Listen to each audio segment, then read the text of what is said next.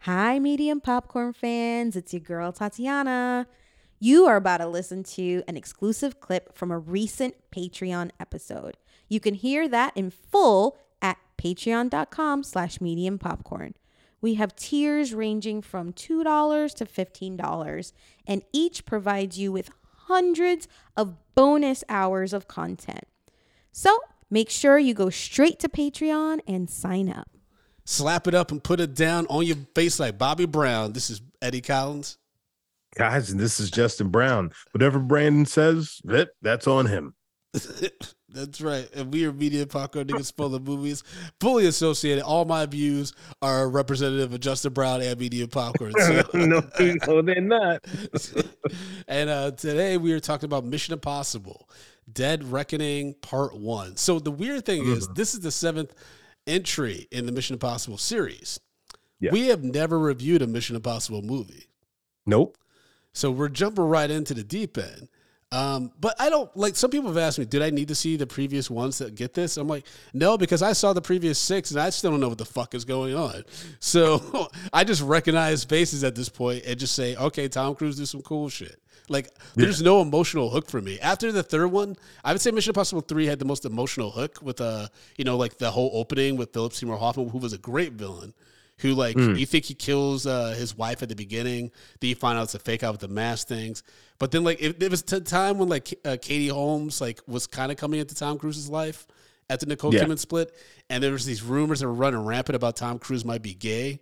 And so then he did that whole, like, holding Michelle Monaghan at the end, and everyone's cheering for him, and he's smiling, and like, yeah, which is completely negates everything about what these super agents are supposed to do. Because in this movie, they're like, yeah, we're essentially ghosts. Like, we've made some bad decisions. Like, this isn't penance necessarily. This is just the job we took, so we don't go to fucking jail forever. Yeah. Like, we're these super spies that don't have any emotional attachment to anything. And so it's like, but the difference is that Tom Cruise has an emotional attachment to everyone.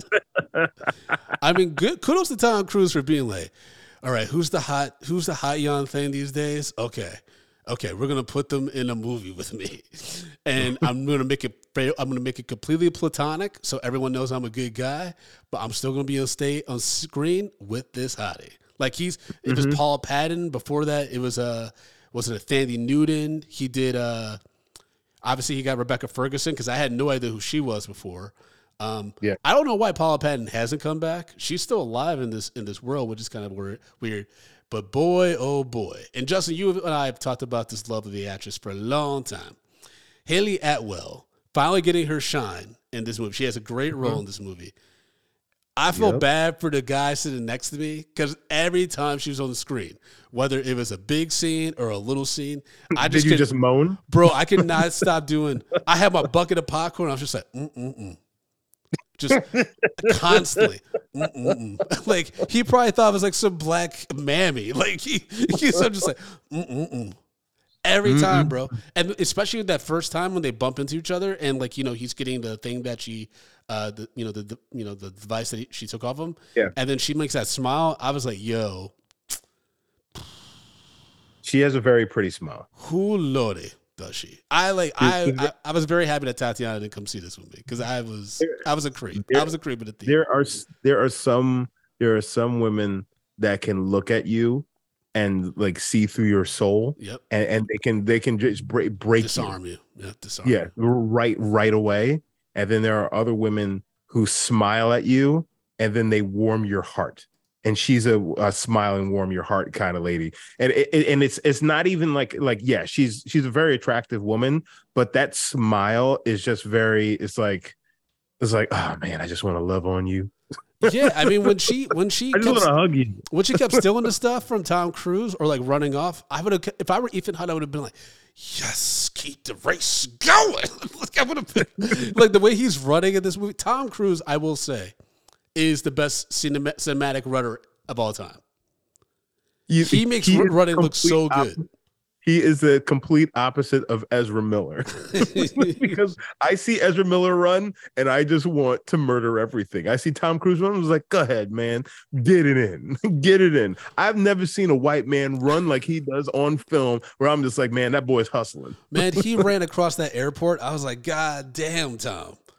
And Yeah. that seems like it's a real time. That's like how fast he can really run. And he's wearing suits and shit. I was like, yo, okay. But Yo, I know his dogs are barking. yeah, and he's 61. Yeah, that's right, Yuvia. When he goes. He's 61 and he's still got one of these going. I mean, they're on pause now. That's probably why apparently Tom Cruise is involved at the end of the tail end of the SAG-AFTRA negotiations, because he was probably like, guys, I'm trying to finish Mission Impossible. I'm 61. I am definitely doing deep sea diving for this movie. I need to do this before I turn 70. Please. I'm gonna die on set. He's definitely going to die on set. There's no way. I mean, that's what they're setting up, right? Because it's all revolving around that submarine. So that means there's no way. If that big stunt on a motorcycle has to be topped, there's no way that he's not doing legit deep sea diving with cameras following him going to the depths of the fucking ocean.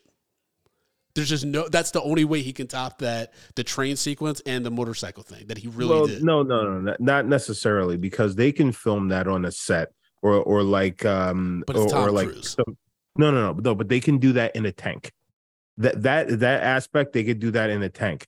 There's going to be something else that they do underwater.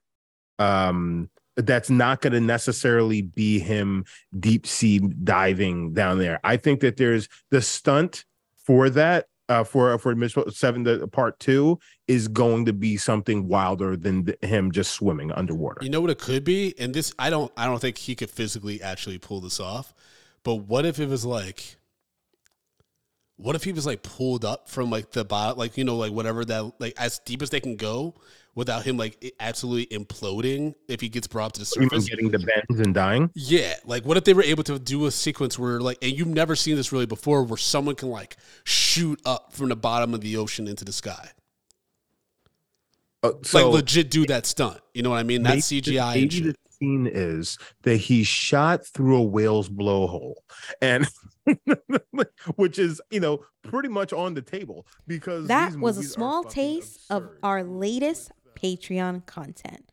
Don't forget to sign up at patreon.com/mediumpopcorn. You'll get a shout out from Idris Elba on a future episode, and you get to have input on future movies we review. You also get invited to live recordings. Once again, you can sign up at patreon.com/mediumpopcorn.